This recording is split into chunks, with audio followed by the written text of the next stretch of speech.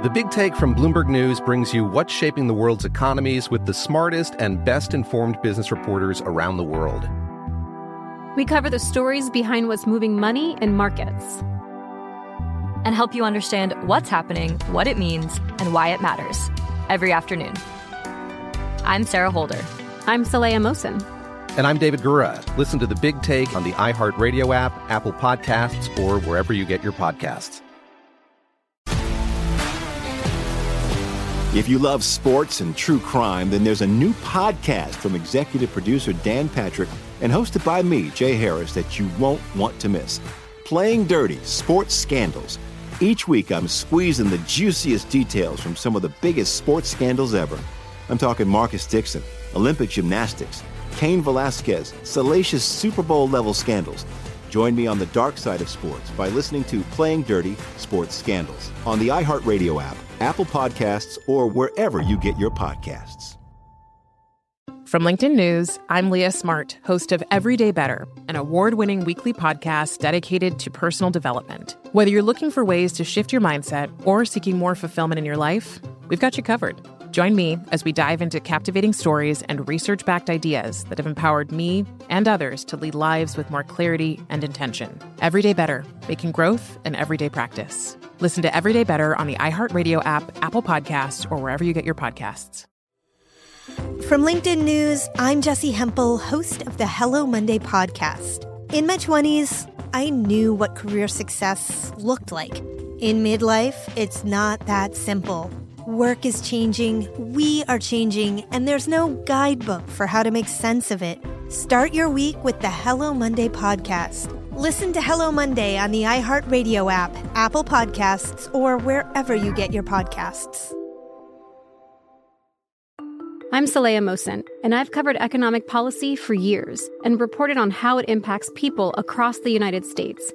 In 2016, I saw how voters were leaning towards Trump and how so many Americans felt misunderstood by Washington. So I started The Big Take DC. We dig into how money, politics, and power shape government and the consequences for voters.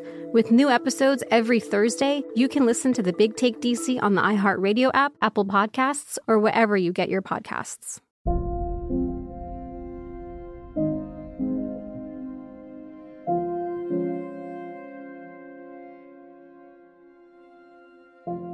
This is Lee Habib, and this is Our American Stories.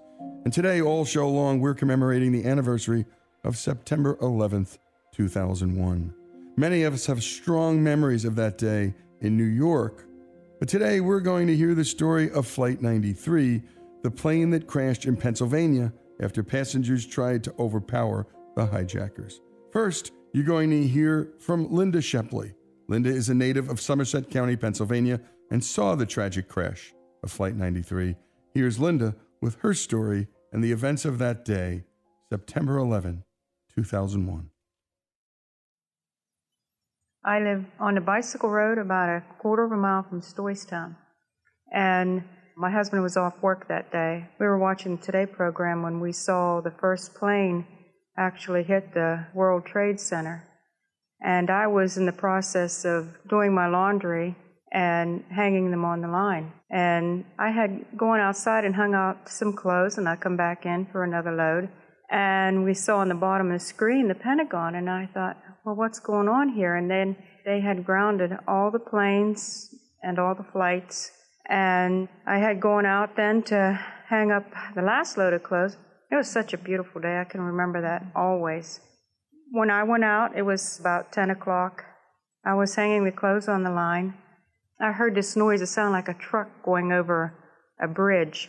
And I looked over my left shoulder, looked up, and I saw this plane, and its wings wobbled in the sky. And I thought, they landed all the planes, and this plane is out there. Why didn't it land, you know? And I thought, well, maybe it's trying to find an airport. And why it wobbled, I thought, well, it was having some kind of a mechanical problem. And as I saw it coming over, I could see the engines on the wings. This was a big plane. We live near the Freedom's Airport. There's small planes going over all the time, and it was slowly descending down as it was going out towards the horizon. And then all of a sudden it dipped its right wing and started to turn.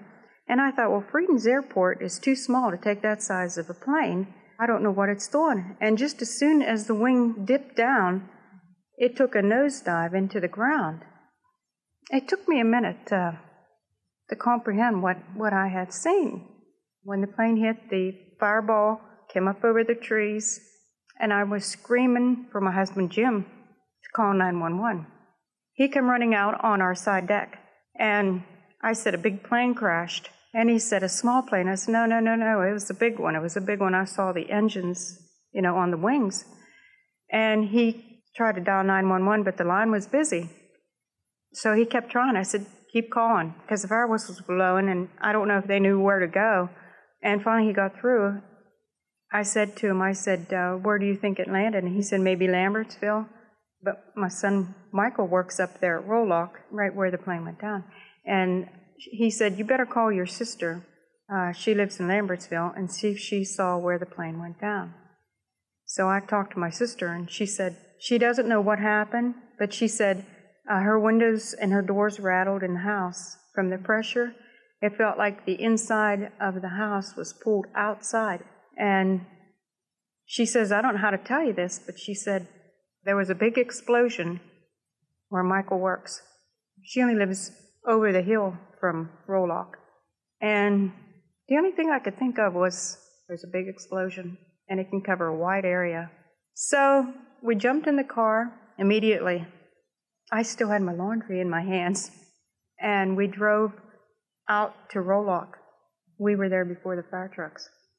It was hard to tell where the plane went down because there was no smoke, no fire. Everything was, gone. And we pulled in to where Rolock is, and at the Y there stood my son, directing traffic. I was so happy to see him. After a big hug, we talked to him for a minute, and he had said it went down just a few yards down from where he was, and he said there wasn't anything left of it. So we went back to my sister's, and I made a phone call to my other son to make sure that he knew that his brother was okay. While we were there, the fire trucks were coming. I mean, there were a lot of fire trucks, and they wanted to turn in the road below, and my husband ran down there quick and told him to go straight and turn at Rolock. And he was down there for a little while. And we went back home after he helped a lot of the fire trucks, and we turned on Channel 2 on the TV, and they said that was the plane that was missing and that it had terrorists on it. I mean, that's hard to believe that something like that could happen. And they said that they had put up a battle to try to take over the plane, that somebody could fly it and land it that was a passenger. Anybody that tries to fight and know that they lose their life, they are heroes, and that's what they did. After that episode, I just watched those planes, and it was a long time before they let any planes fly again, and the sky didn't have any planes in it. From that day on, anytime I was outside, hanging laundry on a line or just sitting out on the porch, I just look up and watch them planes, just watch and make sure they didn't come down. I was afraid there was going to be another. It took me a long time not to watch the planes all the time. But I can still remember it like it was yesterday. And I went to Shanksville to the church, and they had a memorial there. Everybody in town, I think, was there. It was a huge crowd. It was sad to see their families of what they went through. But, they can be proud of them. And we all can, and we are. I was thinking to myself later on that as I was standing there in my yard looking up at that plane, if any of those poor people saw me standing down there, there's nothing I could do. And that was hard. But they fought. They were fighting when they were above me. And that's what counts. They're true heroes. And indeed they were. And great work by Madison on this piece. And a special thanks to the Flight 93 National Memorial in Shanksville. If you're ever in the Pittsburgh area, stop by. Honor the memory of those that did what they did on that flight. Remarkably heroic acts by the passengers on that plane. Linda Shepley's 9/11 story here on Our American Stories.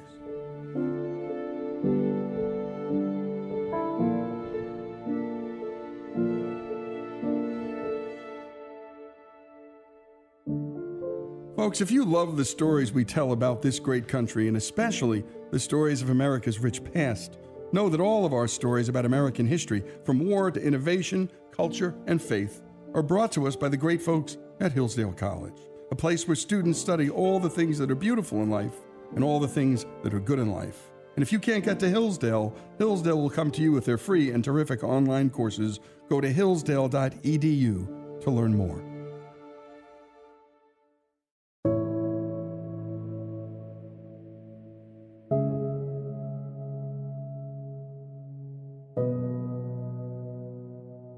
And we return to our American stories and our observance of September 11th, 2001. Many of us know the story of Flight 93 because of the heroic actions of the men and women in that plane. But do we know the story of some of the people on the ground who witnessed the events unfold and responded to the crash site? Here's our own Monty Montgomery with the story. On September 11th, 2001, Dennis Fritz was working as an ATC controller at Johnstown County Airport in Pennsylvania. I normally don't work in a tower, and it just so happened that on 9/11 I was working in the tower in ground control when everything had taken place.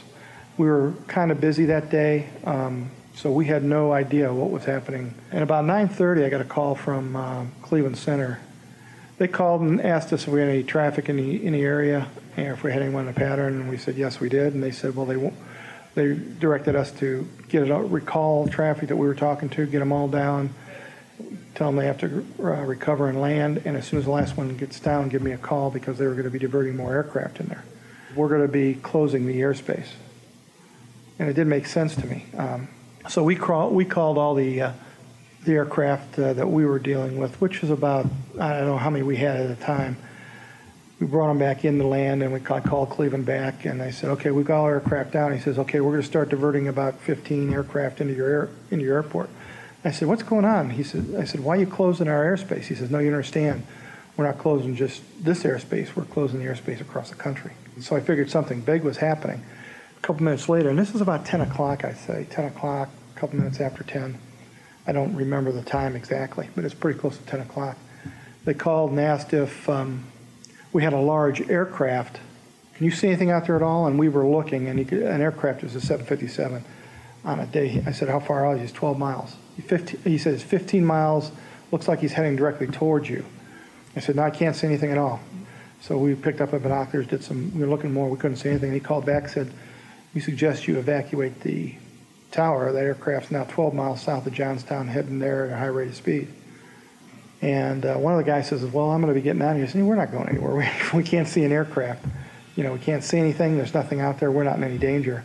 And it was probably a minute after he called me.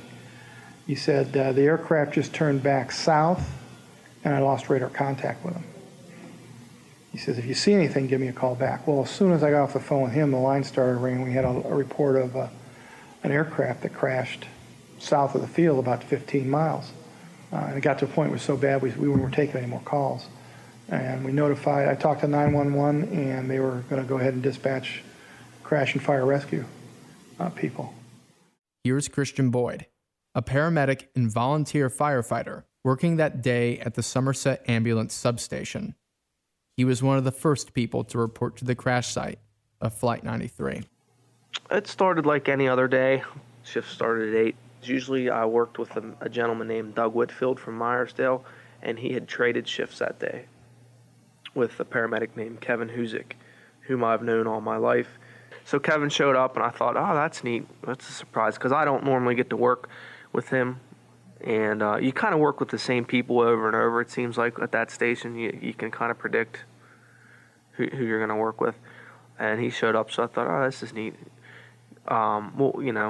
We'll find something interesting to do today. He likes to clean the ambulance and shine it and wax it up. And so keep yourself busy, because that station is normally a slower station. You might have 2 runs a day, sometimes none. It's quiet. I remember I took my work uniform shirt off, and Kevin took his off because he was going to start on the ambulance on the outside. He was going to wash it or something. And I was going to replace the bulbs in the front grill. And we were both volunteer firemen, so we had pagers. And I started hearing all these local fire departments, their tones going out over the air on the pager. And Kevin said, "Where are we going now?" I said, "I'm guessing probably a brush fire, maybe a barn fire," because it was a big alarm assignment. You could tell each department. That was like, that's Stoystown, that's Boswell, that's Shanksville, that's Freedom's. You could tell. Then the fire whistle in Stoystown blew, which is right down over the hill from the ambulance station. So I hurried up and got my uniform shirt on, and we buttoned up the station, locked the doors. And the dispatcher came across the air and said what it was. Plane down, reported commercial aircraft in the area of Shanksville off of Skyline Drive. And all I had to do, I looked down towards Shanksville, down Route 30 East, and I could see a big column of smoke. And Kevin came out, he said, "Did they say plane down?" And I said, "Yeah." I said, "Look." And he said, "Oh, man." So I said, "I know where it is, get in the ambulance." I took Skyline Drive just as they said, went up to the top of the hill and looked down over the hill, and you could see the fire in the trees and debris scattered everywhere. And I said, "Well, we got to get closer." So we went down around this side road. And that was it. I pulled as close as I could, just looking at the picture. I pulled as close as I could without going into the crater or putting anyone in danger. And I had no idea what it was, really, or looked like brush fire in the trees, a stand of pine trees, and a big, big hole in the ground. I mean, it looked like about the size of a nice in-ground swimming pool, maybe 2 or 3 of those at one point. I thought, this doesn't look good, and I'm going to be here a while. And we looked around, and we determined that there were no survivors. And I still did not believe that it was a passenger or a commercial airline. The only thing that made me realize or believe that it was a commercial passenger airliner was the tire. The size of the tire and the width of it. I knew that it had to come from a bigger aircraft just from being on planes before. But other than that, the largest piece of plane that I noticed was about the size of a refrigerator, and it was part of the fuselage. And the only way that I knew, again, that it was a passenger airline was because of the window. It still had a window intact, the small windows that they have. We were awestruck. We thought, you know what, this is something bad that happened on TV. We just saw a few minutes ago, and it just happened here, we think. And Jill, our boss, came out, and we talked to Jill, we talked to the police, we talked to the firemen. We said, "What do you want to do?" Our job was to look for any type of information that might lead to what this plane is. Christian was sent into the wreckage with his fellow first responder, Michael. I did find wallets. I found driver's license. Someone was from I want to say San Diego or San Francisco, California. They had a Latin name or a Spanish name. I can't remember it. But I remember looking at that man, and I thought, San Diego, you know. Just pictures of kids, pictures of family, money scattered everywhere, on fire. One of the things that still stands out in my mind that I can remember was a Bible on the ground that was burning. That it was started burning, I think, from the lower right-hand corner. Looked like where it was burning. It was burning kind of diagonally. I thought that was weird. I mean, because you're not supposed to really, burn Bibles or whatever. And that just caught my attention. And Mike, who's a pretty strong Catholic, I called him. I said, "Oh, look at this thing." It just kind of gave us an eerie feeling. I didn't really like to see that. I think he just patted the edge of it, kind of put it out. That was it. And you were listening to Dennis Fritz, an ATC controller at a nearby airport, and Christian Boyd, the local EMT in the Shanksville area. Both of their responses to Flight 93. And a special thanks to the Flight 93 National Memorial for providing us this audio. It's a beautiful museum, and if you're in the Pittsburgh area, please go and check it out. Heck, make a road trip to Stoystown and see it for yourself. More of our 9/11 special here on Our American Stories.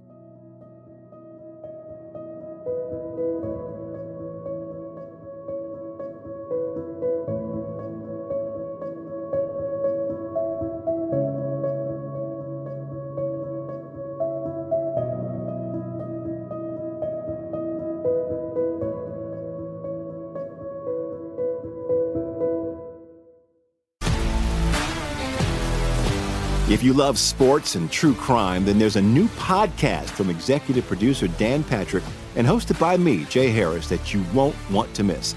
Playing Dirty: Sports Scandals. Each week, I'm squeezing the juiciest details from some of the biggest sports scandals ever. I'm talking Marcus Dixon, Olympic gymnastics, Cain Velasquez, salacious Super Bowl-level scandals. Join me on the dark side of sports by listening to Playing Dirty: Sports Scandals on the iHeartRadio app, Apple Podcasts, or wherever you get your podcasts.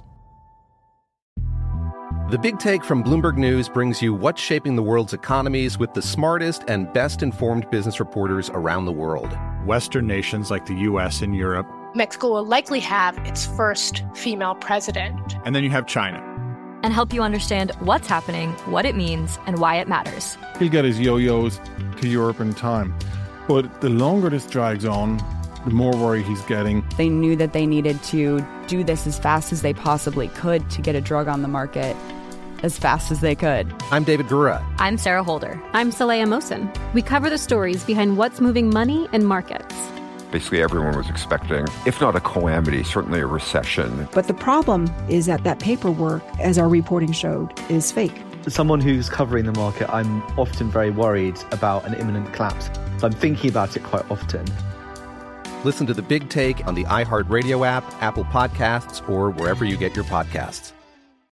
I'm Saleha Mohsen, and I've covered economic policy for years and reported on how it impacts people across the United States. In 2016, I saw how voters were leaning towards Trump and how so many Americans felt misunderstood by Washington. So I started The Big Take DC. We dig into how money, politics, and power shape government and the consequences for voters. It's an election year, so there's a lot of focus on the voters that TikTok is reaching. The initial reaction is like, oh, things are looking so resilient. I don't want to be too pessimistic, but I just don't see the political will down in Washington right now to change their tune. I think the American electorate has been signaling that it expects a rematch of the 2020 election. These are unprecedented times. With new episodes every Thursday, you can listen to The Big Take DC on the iHeartRadio app, Apple Podcasts, or wherever you get your podcasts. From LinkedIn News, I'm Jessie Hempel, host of the Hello Monday podcast. In my 20s, I knew what career success looked like. In midlife, it's not that simple. I've been a journalist for 2 decades, writing cover stories for Business Week, Fortune, and Wired. And now, every Monday, I bring you conversations with people who are thinking deeply about work and where it fits into our lives. Like Microsoft CEO Satya Nadella on growth mindsets. The learn-it-all does better than the know-it-all. Or MacArthur Genius winner Angela Duckworth on talent versus grit. Your long-term effort and your long-term commitment are surprisingly important. Each episode delivers pragmatic advice for right now. Listen to Hello Monday on the iHeartRadio app, Apple Podcasts, or wherever you get your podcasts. From LinkedIn News, I'm Leah Smart, host of Everyday Better, an award-winning weekly podcast dedicated to personal development. Whether you're looking for ways to shift your mindset or seeking more fulfillment in your life, we've got you covered. You can build internal resources. That's what the study of psychology is about, building internal resources. Turning towards is one of the most important elements of successful relationships, no matter what kind of relationship it is. The thing that underpins all of this productivity stuff is finding a way to make the journey itself enjoyable. The journey is the destination. The beauty of uncertainty is infinite possibility. When you don't know what's next, you don't know what's next. And thus, anything can be next. Join me as we dive into captivating stories and research-backed ideas that have empowered me and others to lead lives with more clarity and intention. Everyday Better, making growth an everyday practice. Listen to Everyday Better on the iHeartRadio app, Apple Podcasts, or wherever you get your podcasts.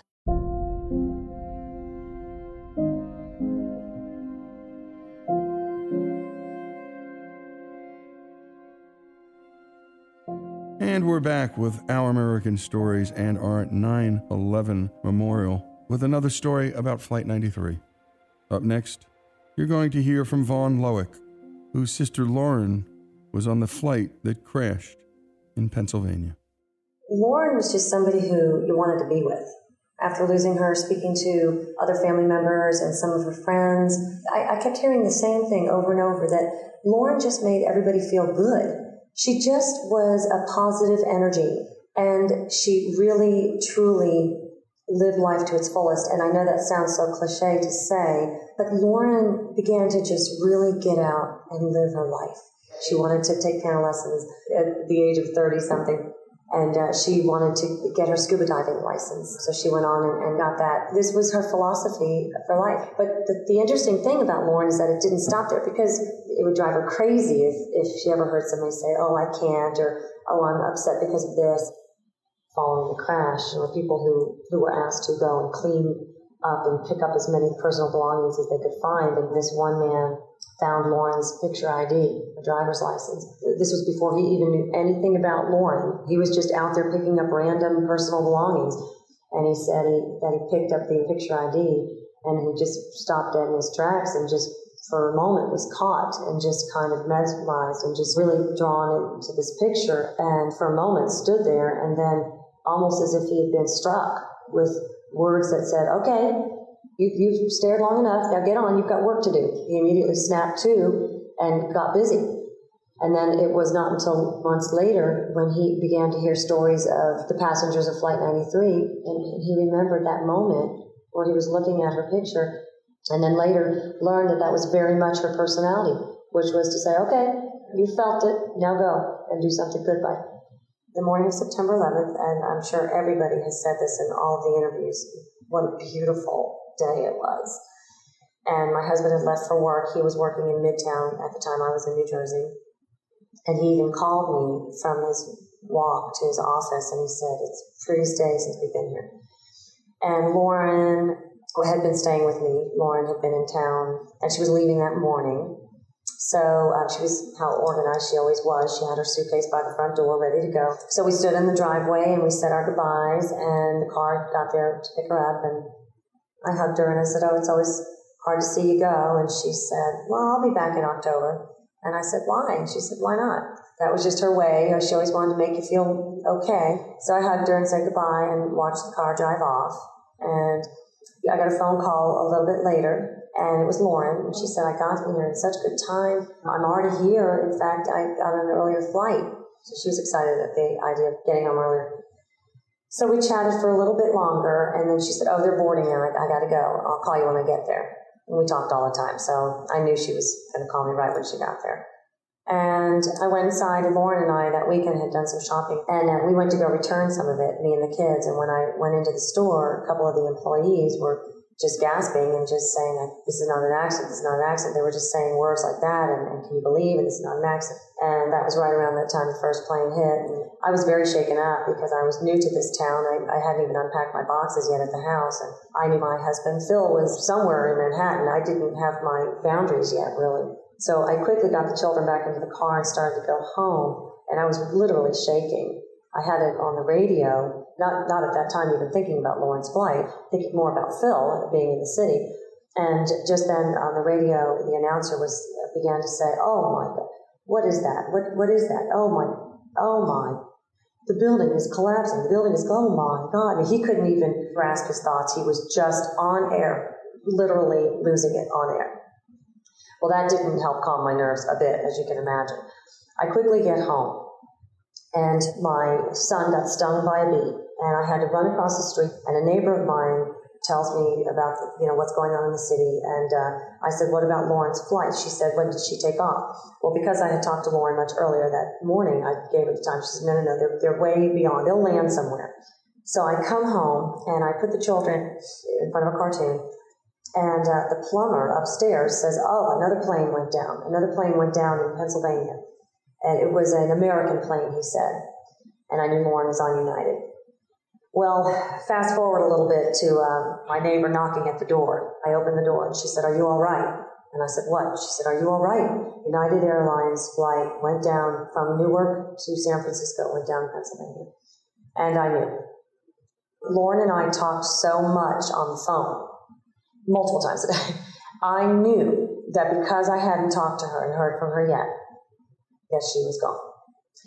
And from that point on, it just became very dark. And it was unbelievably quiet. And wow, too much really to even understand. I truly still can't put my brain around it. It's very hard to really, truly comprehend that day. After we got through the next few months, I realized that I was coming out of it. One day driving, I realized that I was tapping my thumb to the steering wheel to the beat of the music. And that was an unbelievable moment for me because I realized that I was tapping to the beat of the music. And I was really actually, I don't know how to put it, enjoying something. You would almost in the beginning, if your children did something and maybe you would laugh and then stop yourself. I don't know why. You just, oh, I shouldn't be laughing. I don't know. You didn't want to feel. You were mourning. I was mourning. But I knew I needed to move forward, not only in honor of Lauren, but all those who lost their lives that day. I could just hear Lauren saying, they may have gotten me. Don't let them get you. Don't let them knock you down. And that's exactly what we've done. Lauren's family has moved forward in a very positive direction. We are not going to be victims of 9/11. We are going to move forward and make attempts at turning all that evil into something good in some way. That's what I'm trying to do. I often wonder what Lauren would think of all this, because they knew what was happening on the plane, but they would have no idea how this would affect the country. I think she would be very, very proud of what we have done with this tragedy, how we have come out of it to become bigger and better and stronger. I think she would want to hear people go to this memorial and take it all in, learn and experience all those emotions, and then walk away from it, and then know that you have all this now and do something good with it. It is so important to remember September 11th, not necessarily to hang on to the anger that may have stemmed from that day, but as a reminder of how to move forward. Often you can slip into that dark place where you're just filled with that anger and the questions and the confusion. But if you can remember September 11th, the patriotism that followed, the religious differences went aside, political differences, all that didn't seem to really matter. And I think that people really wanted to be better for our country. So I think September 11th, especially of Flight 93, the heroism that took place on that plane, what these people did for the country, it is a good reminder of how to live your life for not only yourself or your family or your community, but for the country.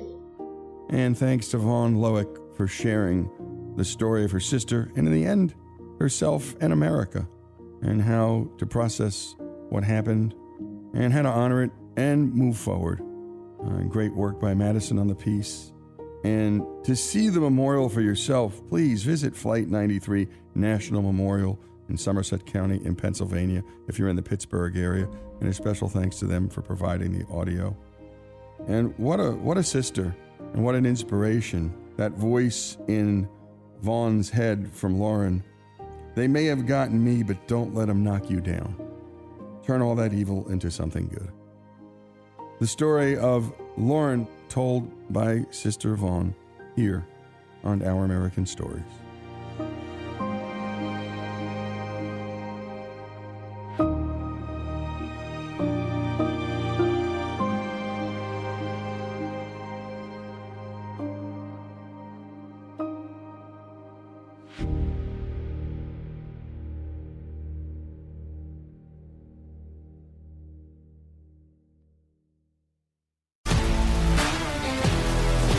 If you love sports and true crime, then there's a new podcast from executive producer Dan Patrick and hosted by me, Jay Harris, that you won't want to miss. Playing Dirty: Sports Scandals. Each week, I'm squeezing the juiciest details from some of the biggest sports scandals ever. I'm talking Marcus Dixon, Olympic gymnastics, Cain Velasquez, salacious Super Bowl-level scandals. Join me on the dark side of sports by listening to Playing Dirty Sports Scandals on the iHeartRadio app, Apple Podcasts, or wherever you get your podcasts. The Big Take from Bloomberg News brings you what's shaping the world's economies with the smartest and best-informed business reporters around the world. Western nations like the U.S. and Europe. Mexico will likely have its first female president. And then you have China. And help you understand what's happening, what it means, and why it matters. He'll get his yo-yos to Europe in time. But the longer this drags on, the more worried he's getting. They knew that they needed to do this as fast as they possibly could to get a drug on the market as fast as they could. I'm David Gura. I'm Sarah Holder. I'm Saleha Mohsen. We cover the stories behind what's moving money and markets. Basically, everyone was expecting, if not a calamity, certainly a recession. But the problem is that paperwork, as our reporting showed, is fake. As someone who's covering the market, I'm often very worried about an imminent collapse. So I'm thinking about it quite often. Listen to The Big Take on the iHeartRadio app, Apple Podcasts, or wherever you get your podcasts. I'm Saleha Mohsen, and I've covered economic policy for years and reported on how it impacts people across the United States. In 2016, I saw how voters were leaning towards Trump and how so many Americans felt misunderstood by Washington. So I started The Big Take DC. We dig into how money, politics, and power shape government and the consequences for voters. It's an election year, so there's a lot of focus on the voters that TikTok is reaching. The initial reaction is like, oh, things are looking so resilient. I don't want to be too pessimistic, but I just don't see the political will down in Washington right now to change their tune. I think the American electorate has been signaling that it expects a rematch of the 2020 election. These are unprecedented times. With new episodes every Thursday, you can listen to The Big Take DC on the iHeartRadio app, Apple Podcasts, or wherever you get your podcasts. From LinkedIn News, I'm Leah Smart, host of Everyday Better, an award-winning weekly podcast dedicated to personal development. Whether you're looking for ways to shift your mindset or seeking more fulfillment in your life, we've got you covered. You can build internal resources. That's what the study of psychology is about, building internal resources. Turning towards is one of the most important elements of successful relationships, no matter what kind of relationship it is. The thing that underpins all of this productivity stuff is finding a way to make the journey itself enjoyable. The journey is the destination. The beauty of uncertainty is infinite possibility. When you don't know what's next, you don't know what's next. And thus, anything can be next. Join me as we dive into captivating stories and research-backed ideas that have empowered me and others to lead lives with more clarity and intention. Everyday Better, making growth an everyday practice. Listen to Everyday Better on the iHeartRadio app, Apple Podcasts, or wherever you get your podcasts. From LinkedIn News, I'm Jessie Hempel, host of the Hello Monday podcast. In my 20s, I knew what career success looked like. In midlife, it's not that simple. I've been a journalist for 2 decades, writing cover stories for Business Week, Fortune, and Wired. And now, every Monday, I bring you conversations with people who are thinking deeply about work and where it fits into our lives. Like Microsoft CEO Satya Nadella on growth mindsets. The learn-it-all does better than the know-it-all. Or MacArthur Genius winner Angela Duckworth on talent versus grit. Your long-term effort and your long-term commitment are surprisingly important. Each episode delivers pragmatic advice for right now. Listen to Hello Monday on the iHeartRadio app, Apple Podcasts, or wherever you get your podcasts.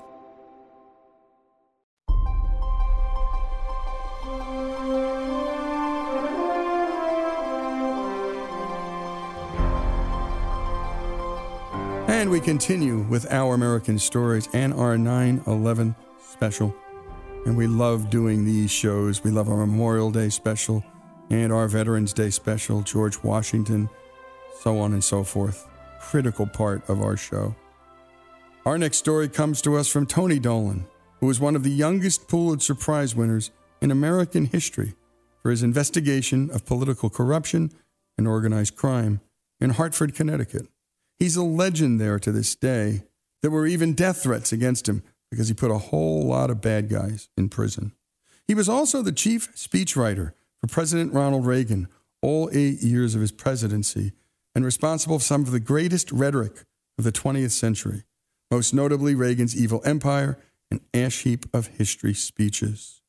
Tony's tribute to fallen American soldiers originally appeared in the Wall Street Journal and was titled A Decade of Trial, The Wounded Warriors of the 9/11 Generation. Tony agreed to share his version of it here for this show and this special.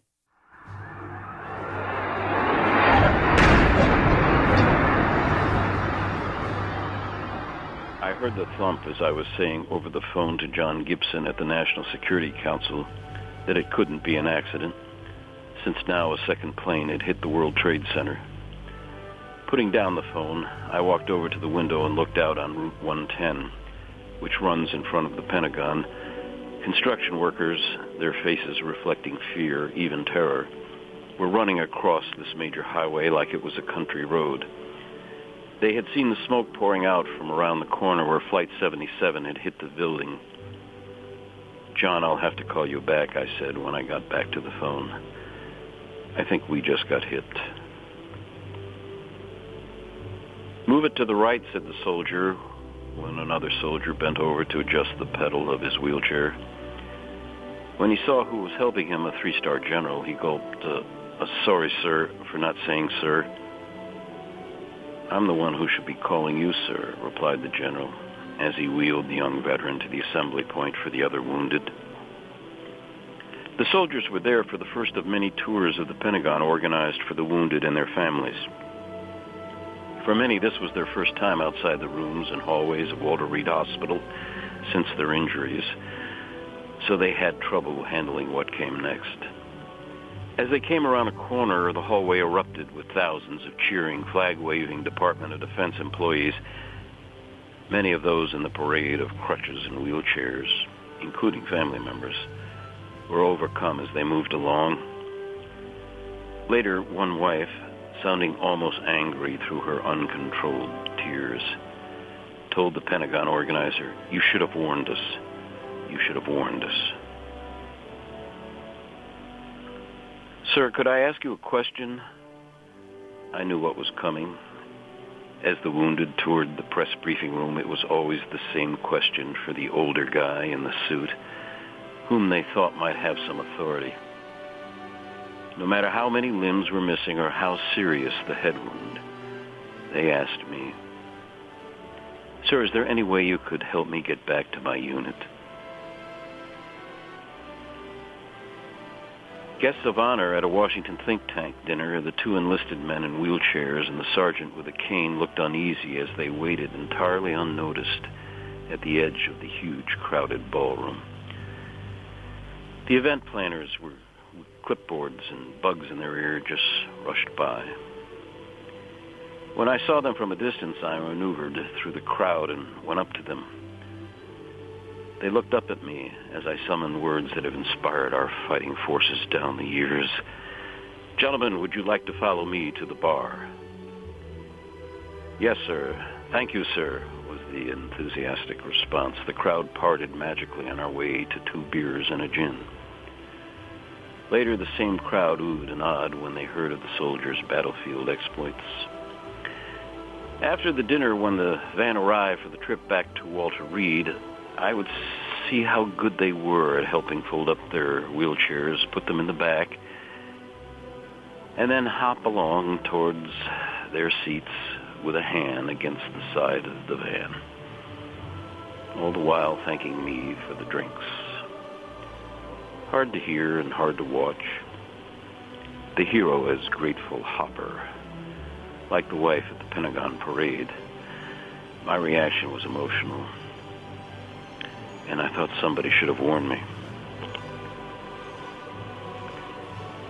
Yes, as his name tag showed, the newly appointed aide to Joint Chiefs Chairman Peter Pace was the son of another well-known general. In answer to my questions, he added that it was also a West Point graduate, and he listed the several stateside locations where he had been stationed.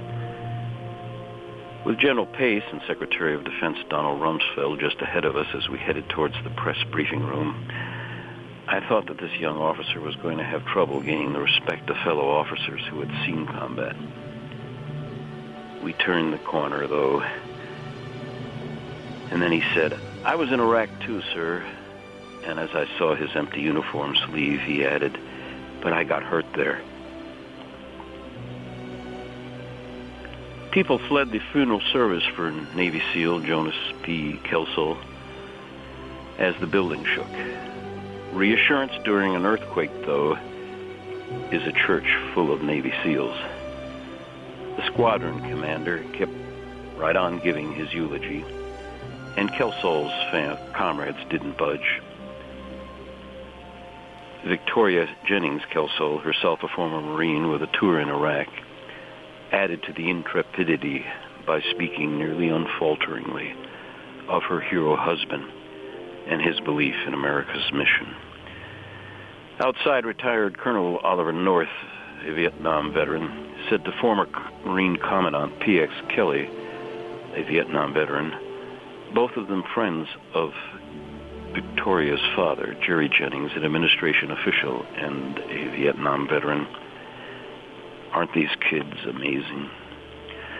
General Kelly readily agreed. It's the reason why, he explained, when he was recovering from an operation at Bethesda Naval Hospital, he felt compelled to get himself moved off the deck with the admirals and onto the casualties floor. The casualties.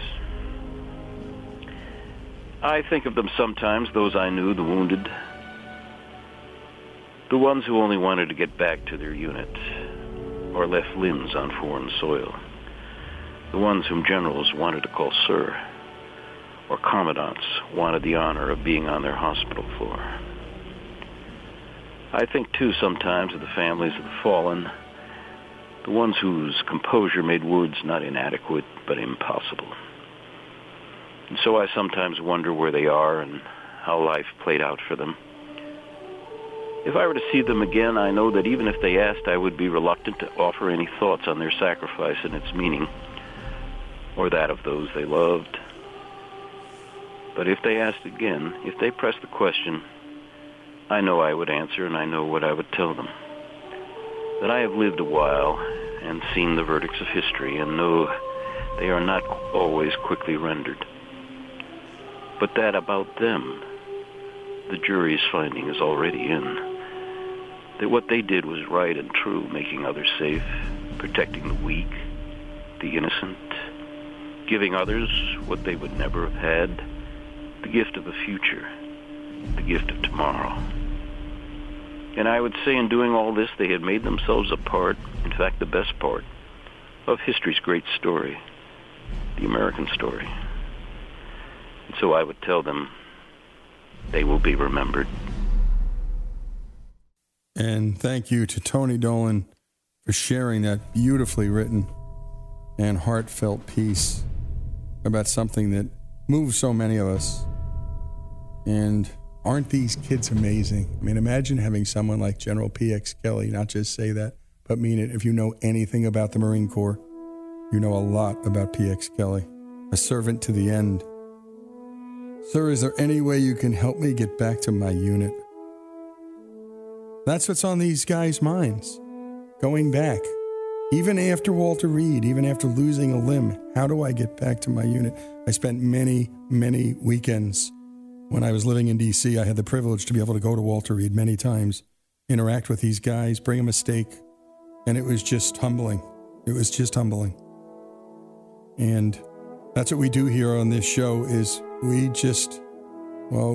want to make sure that they will be remembered. And 9/11 just didn't happen on 9/11. There was a response to 9/11. And we sent our soldiers, our precious loved ones, to Afghanistan and Iraq. And we're not here to do policy. We know we don't do that on this show. But these guys volunteered. And they wanted to go. And they did. And many of them paid the price. A decade of trial, the wounded warriors of the 9/11 generation.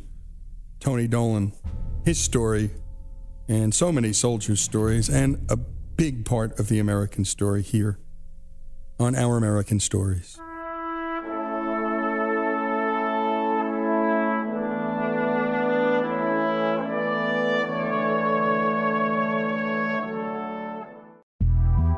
The Big Take from Bloomberg News brings you what's shaping the world's economies with the smartest and best-informed business reporters around the world. We cover the stories behind what's moving money and markets, and help you understand what's happening, what it means, and why it matters every afternoon. I'm Sarah Holder. I'm Saleha Mohsin. And I'm David Gura. Listen to The Big Take on the iHeartRadio app, Apple Podcasts, or wherever you get your podcasts. If you love sports and true crime, then there's a new podcast from executive producer Dan Patrick and hosted by me, Jay Harris, that you won't want to miss.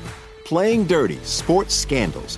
Each week, I'm squeezing the juiciest details from some of the biggest sports scandals ever. I'm talking Marcus Dixon, Olympic gymnastics, Cain Velasquez, salacious Super Bowl-level scandals.